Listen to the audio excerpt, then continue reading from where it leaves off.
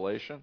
And if you would open your Bibles to Revelation chapter 1, there is an ongoing story of Revelation for me as I look at it and study the text. And then there is this constant tension and encouragement in the book to help encourage the Christians to remain faithful, to stay in this sort of enduring position, enduring in their faith in Christ. And so I've just made it as simple as the book of Revelation is about not giving up on Jesus and not giving into the world. And if we can keep that sort of framework in mind as we're reading through it, some of the crazy stuff that starts happening, it doesn't sound to us like three nonlinear points or whatever gibberish you were talking about, Kevin. There was something there, but it reminded me of when I'm substitute teaching in math class and they want me to do the assignment. And I think, you guys, this isn't happening, It's been a while. So, as we dig into the text, I just want to keep things simple but encouraging. And that is that Revelation is trying to help us to not give into the world and to encourage us to not give up on who Jesus is. And so what we will see constantly through the book is a sort of majestic picture of who Christ is, so that we see this clear vision of His glory and His splendor, that we continue to marvel at Him, and so to capture our sort of hearts. And then also it will elevate and glorify Christ in what He has done and what victory He's given. And so it's this constant sort of reminder that we don't need to give up because Christ is victorious in all things.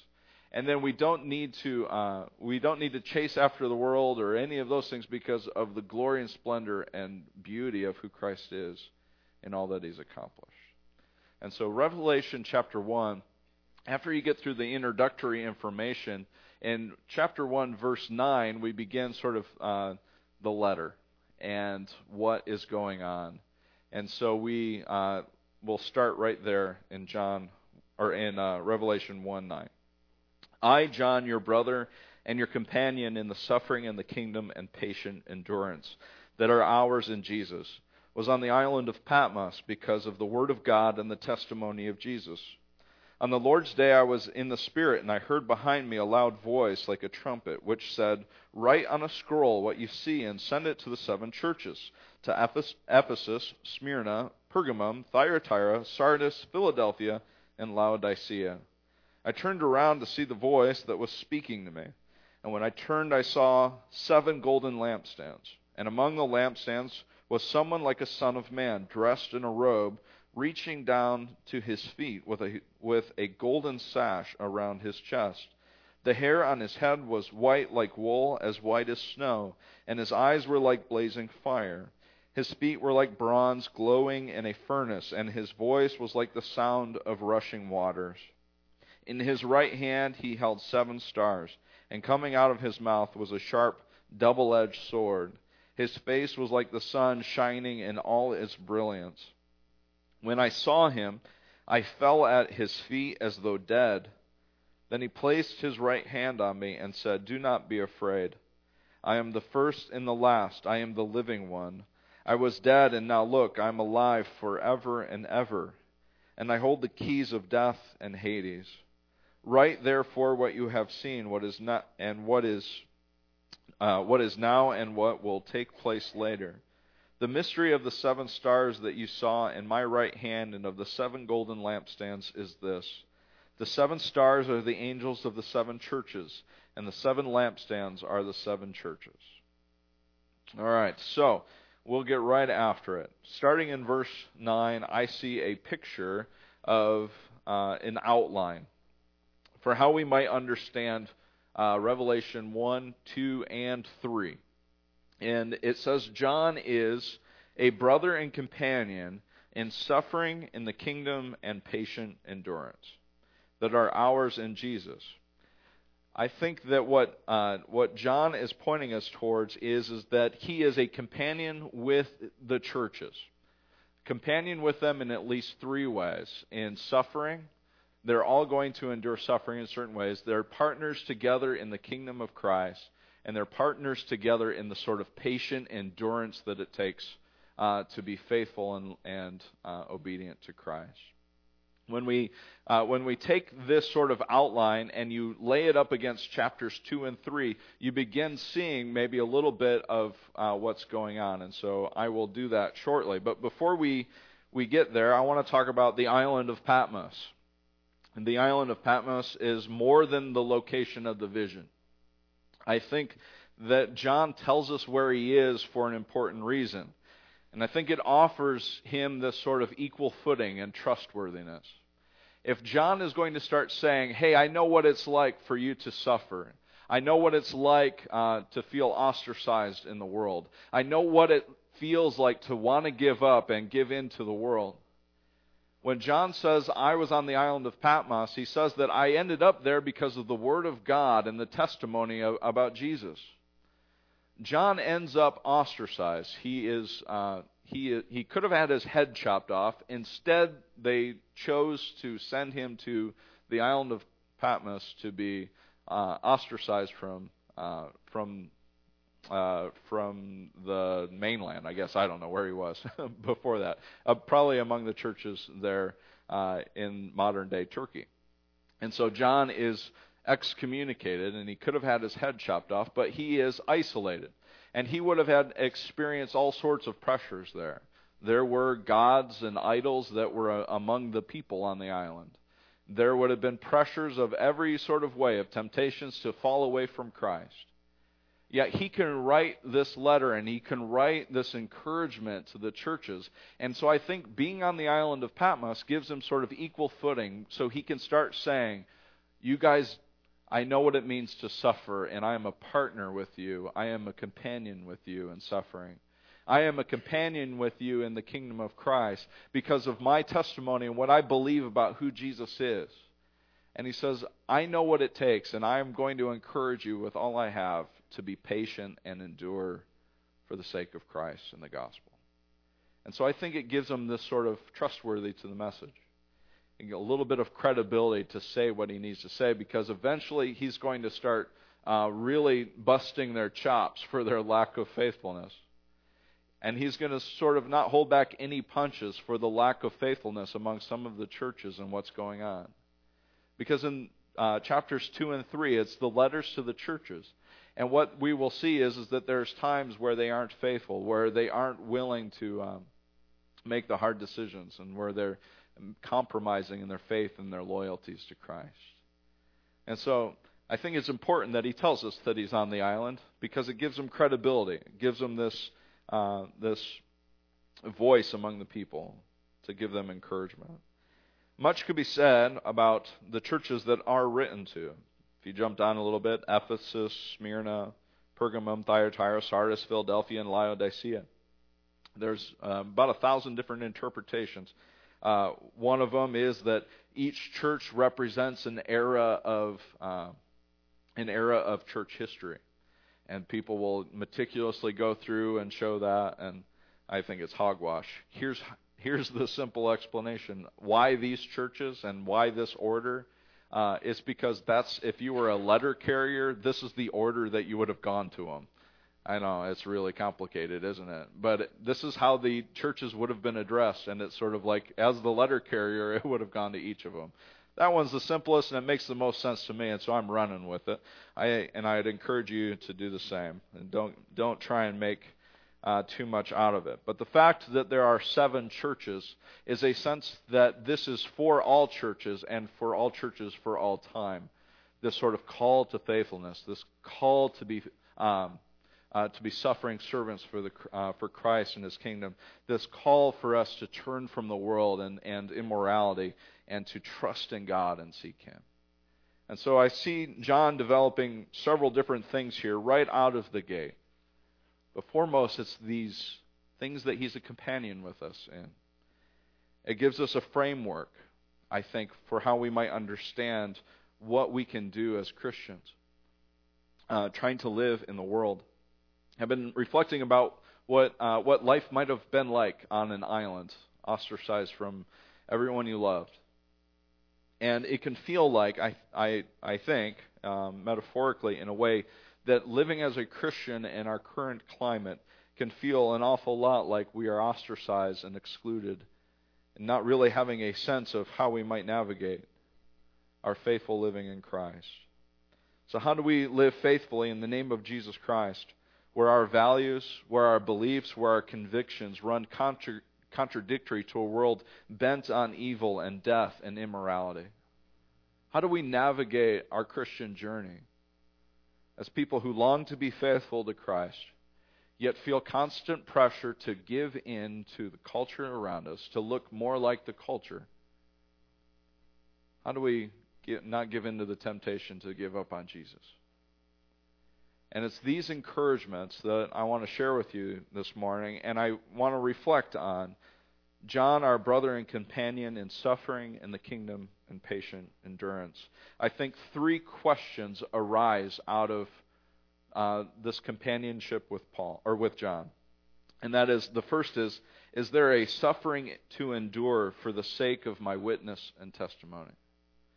It's right there in our notes. Is there a suffering to endure for the sake of my witness and testimony? I growing up, played a game Uncle with my older brother. Anybody familiar with the game Uncle? Yeah. It was a brutal game, you know. And having a 3.5 years older brother, I lost an awful lot in the game of Uncle, and I never really had a lot of decision making in the matter. Like, it was, let's play Uncle, and it was quick. Uncle. Now, when I think about the sort of ease of giving up quickly, the Christian faith is not one where we can quickly say Uncle and give up on it.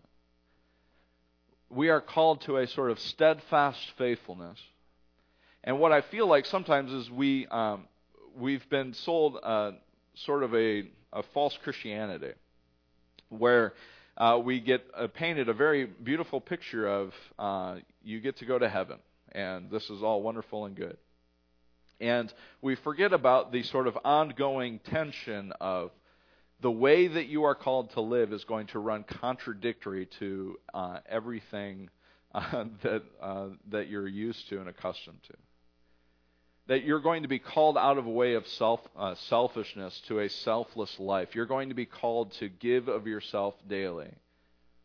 And so the gospel that Jesus preached is the one that we're trying to echo in our words to each other as we encourage one another along in our faithfulness to Christ. And we say, if we're going to be followers of Jesus, we say that we also need to be bearers of our own crosses. That we need to learn to deny ourselves. And so when we paint a nice, beautiful picture of, hey, you know, everybody, you get to come and be saved, and we need to also remind ourselves that to follow Jesus is to run contradictory to a world that's bent on evil, that's bent on destruction, that's bent on selfishness, that's filled with sin. And Christ is calling us to a life of righteousness and faithfulness to Him. Right? So I look at the tension of trying to live a faithful life following Jesus Christ, and there are so many times that I think it would just be a lot easier to give up. And I don't think I'm the only one. It's a lot easier to give in. It's a lot easier to say, you know, I'm not going to give. I'm not going to serve. I'm just going to do my thing. And we all get it, don't we? And I think John gets it, and he encourages the churches that aren't giving up easily. If you look at Ephesus, it says, I know your deeds, your hard work, your perseverance. That's in 2:2. If you look at Smyrna, you see in verse 9, I know your afflictions and your poverty, yet you are rich. I know about the slander of those who say they are Jews and are not, but are a synagogue of Satan. If you look at Pergamum, in 2 verse 13, I know where you live, where Satan has his throne, yet you remain true to my name. You do not renounce your faith in me, not even in the days of Antipas, my faithful witness, who was put to death in your city where Satan lives. In each of the churches, John writes, I know what you're going through. And some of them hang on and some of them give up. To the church in Smyrna, he says, I know your poverty. I know your afflictions. I know that you have chosen not to engage in the economy of the world, because to engage in the economy in Smyrna would mean that you would give your loyalties to the idols of the culture. And friends, I don't know that I am fully aware of how I live or how I'm called to live faithfully here in our neck of the woods. You know, to not engage in the economy and suffer affliction for it. I mean, I run the risk of sounding like a communist if I say maybe we shouldn't consume all the things that we've been consuming. But to speak out against the sort of slavery that it takes for us to have the clothing that we wear, or how many hands did it take to bring the food to our tables? Friends, I'm not asking for you to drive a Prius and hug a tree or whatever. I don't know. But are we asking a question about what it means to be faithful to Christ? And by engaging in the constant things that we do, like I'm thinking about how many subscriptions to entertainment services I have. I'm ashamed to admit I have Hulu, Netflix, and Amazon Prime.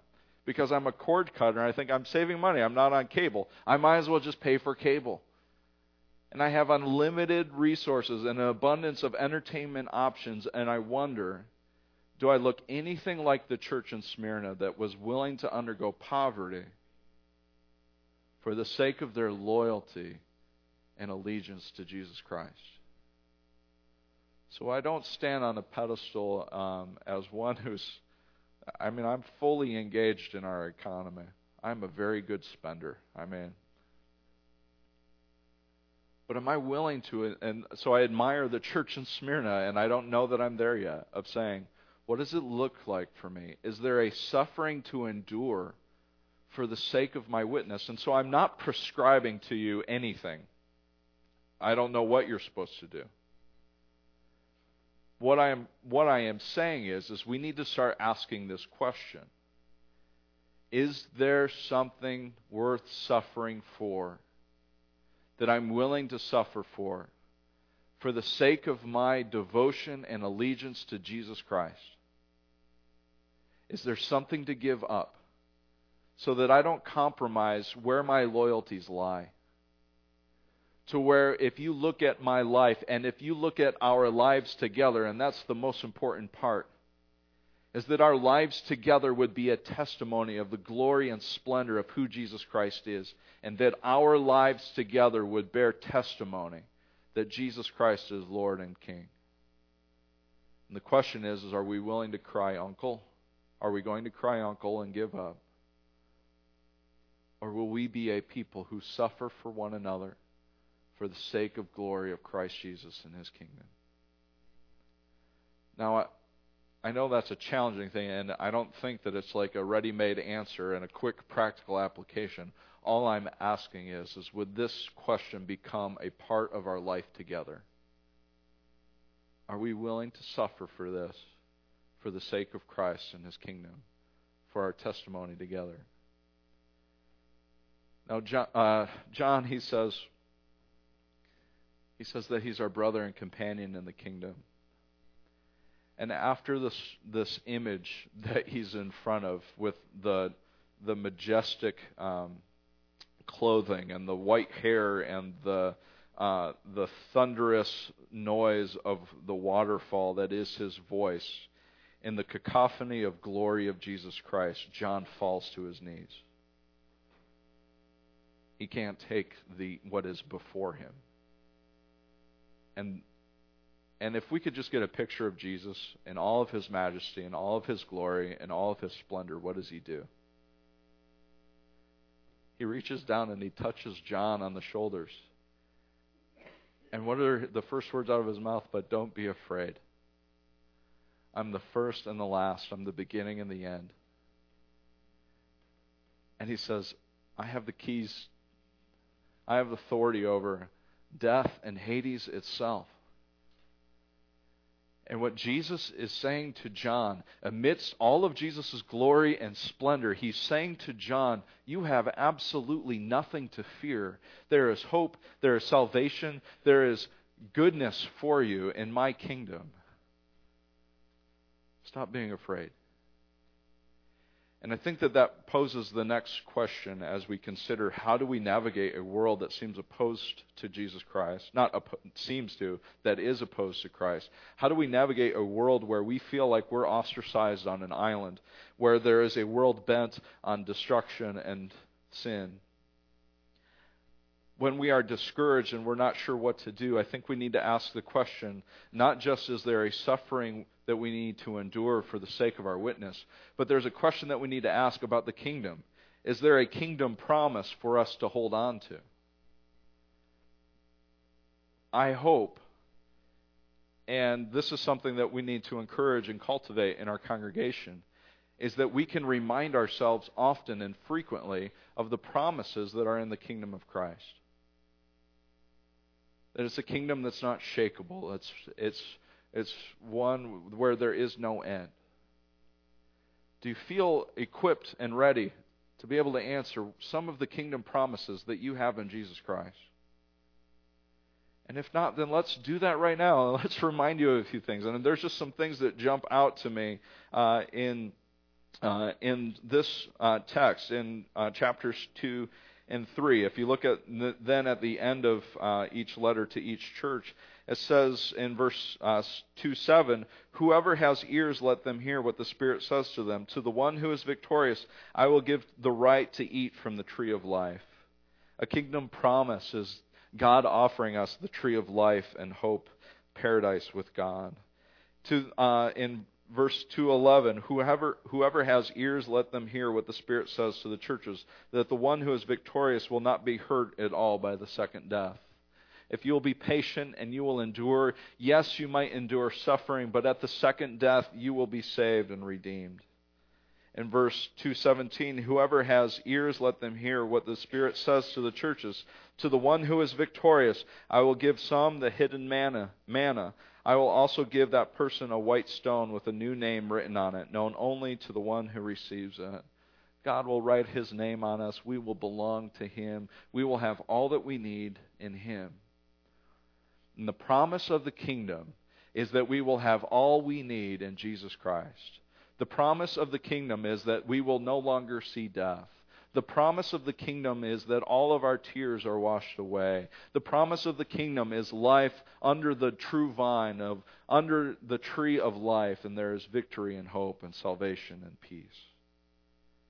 And so, friends, when I look at the kingdom promises in Scripture, I need to know that there are things in my life that I can hang on to. These sort of constants, these unwavering things. One of those things that has always been a constant to me is my Father and His love for His work and His faithfulness. The sort of thing I could always rely on. When I was sick at school, I couldn't guarantee that my mom would be home. But I could always call 258-2721. And Dad would answer the phone. He couldn't do anything about it. He was the only one working at the store, but I knew I could call and whine to my dad. There is a constant promise of the kingdom of God for each of God's children. There is a kingdom promise for each and every one of us. And as we study Scripture, we need to know that there is a constant hope that we can cling to. And all of the majesty and all of the glory that is Jesus Christ is a constancy for us that we can trust and rely that the kingdom we are part of is unshakable and something we can give our whole allegiance to. And so I've written a few promises down. There is no one greater than Jesus Christ. He is Lord and Savior. He is victorious over death. If He is the first and the last, if He is the beginning and the end, then it stands to reason to me that He also holds everything together in between the beginning and the end as well. That Jesus is among His churches. I love I love how in verse 112 I turned around to see the voice that was speaking to me, and when I turned, I saw 7 golden lampstands. Among the lampstands was someone like the Son of Man, dressed in a robe, reaching down to his feet. John's opening picture is, and he explains what the 7 stars and the 7 lampstands are. It's these churches and their angels. And the picture is this: the Son of Man, Jesus Christ, seated in the midst of all of them. That Jesus is in the midst of our church, of His church. That Jesus is in the midst of all churches and there, and He knows us, He knows our suffering, He knows our patient endurance. And we can know that He is the first and the last, the beginning of the end, and He comforts us. He is our power and our victory. He is right there in the midst of His church. And the image of Christ in Revelation, chapter 1, it should shake of us any notion that Jesus isn't strong enough to do what He says He's going to do. And Jesus is Lord and King, and He holds the keys to death and Hades, and that is to say that Jesus is the author and perfecter of life, that He can give us life. And so, friends, there are situations in our life that will always demand of us that we hang on to the kingdom promise. We'll be a lot less likely to give up and to give in if we would only take a moment to reflect on the promises of the kingdom of Christ. And finally, my third question from this companionship with Jesus and this companionship with John in suffering and in the kingdom and in patient endurance is this: does this situation call for patient endurance for the sake of Christ and His kingdom? Sometimes it's easy to give up on church. Sometimes it's easy to wash our hands of people. To do this thing, I believe Jesus is calling us to a patient endurance. John has to rebuke the church a handful of times. In Ephesus, he says in verse 4, I hold this against you. You've forsaken the love you had at first. To Pergamum, in verse 14, he says, nevertheless, I have a few things against you. There are some among you who hold on to the teaching of Balaam, who taught Balak to entice the Israelites to sin, that they ate food sacrificed to idols and committed sexual immorality. To the church in Laodicea, he says, I know your deeds, that you're neither cold nor hot. I wish you were either one or the other. So because you are lukewarm, neither hot nor cold, I'm about to spit you out of my mouth. Each church is going to be challenged to give in to a world and forget who Jesus is and what He promised. If we will faithfully ask these questions, I think we'll begin to do battle with the hypocrisy that often compromises our witness. If we will seek the answers to these questions, I think we'll find ourselves with ever-increasing hostility with the world. But it will be counteracted by an ever-increasing comfort in Jesus Christ. We can live a faithful life to Jesus Christ. For we are all companions with John in this together. We can be faithful. We can endure. We can find strength and hope together in the promise of the kingdom of Christ. We can do this because there is one who came and patiently endured. There is one who came and offered us His kingdom. And there is one who came who suffered and died for all of us. There is no greater anguish than the anguish Jesus experienced on the cross. There is no greater love and patient faithfulness than displayed in Jesus. And there is no greater hope and no one greater in the kingdom than Jesus Christ. If I may have the liberty, I was reflecting on the stories and the letters and the churches, prayerfully considering what Jesus might say to us, the Etna Green Church of Christ. And so after careful prayer and reflection, I offer this as a word to the Etna Green Church of Christ. To the church in Etna Green, man, your preacher is awesome. Triple his salary and give him 10 weeks vacation. It was straight from the Lord. All right, all kidding aside. To the church in Etna Green. Remember that salary bit. And then, I have seen your love for children. I have witnessed countless acts of selflessness and caring for children. As I've opened my arms to children, so have you. You've shown the world a loving testimony of the priorities of my kingdom. I have seen your generous support of missions around the world, from your own backyard to the ends of my creation, from Russia to the Dominican Republic, from England to New York, from South Bend to Zimbabwe. Your generosity has shared the hope of Christ with atheists, Muslims, agnostics, and more. Your generosity has given water to the spiritually malnourished. You've given orphans a home. I have seen your deeds, your countless, numerous acts of kindness and generosity. I have heard your prayers. You continuously come before me with prayers of thanksgiving and petitions for your fellow believers. I have cherished your worship, your dedication to the Scriptures, your care for your minister and his family. But I do have this against you. I desire your steadfast loyalty, and yet you often divide it. Between a devotion to your sports team, your work, your family, your shows, your everything else, I desire your fullest love, your fullest commitment. I desire time with you, and yet you often have squeezed every bit of your time with everything else in life, some of it good, much of it necessary. But I long for time with you, and won't you please give it to me? I desire mercy and forgiveness, yet you often lack it. You can hold a grudge and you forget how much I have forgiven you. Hold fast to my forgiveness as you learn to forgive and care for others. I desire you. I have come for you. I've redeemed you. I've saved you. Will you desire me? Will you love me as I have loved you?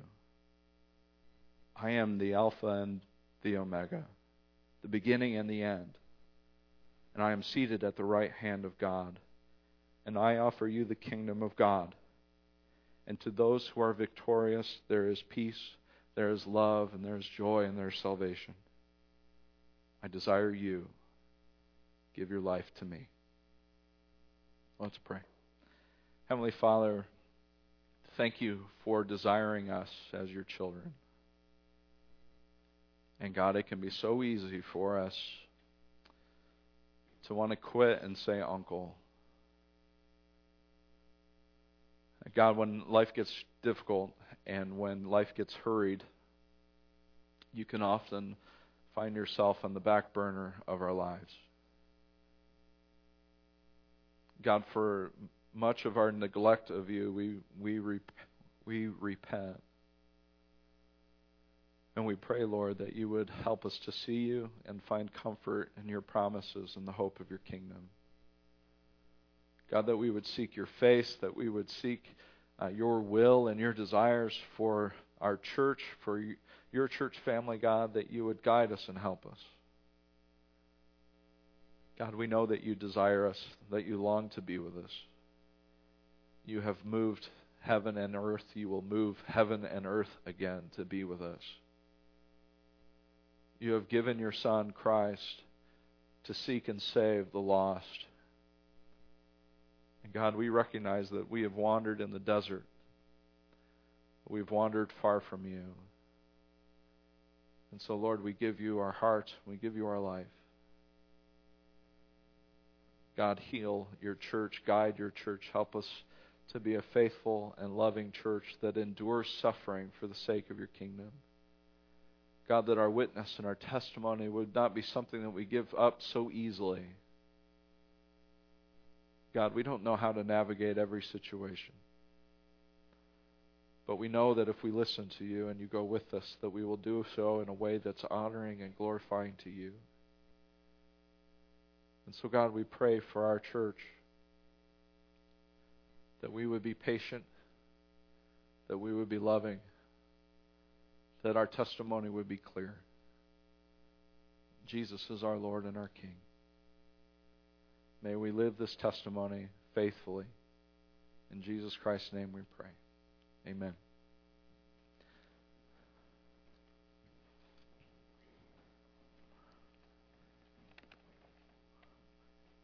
To him who is able to keep you from stumbling and to present you before his glorious presence without fault and with great joy. To the only God, our Savior, be glory, majesty, power, and authority through Jesus Christ our Lord, before all ages, now and forevermore. Amen. Will you stand with us? Jesus Messiah.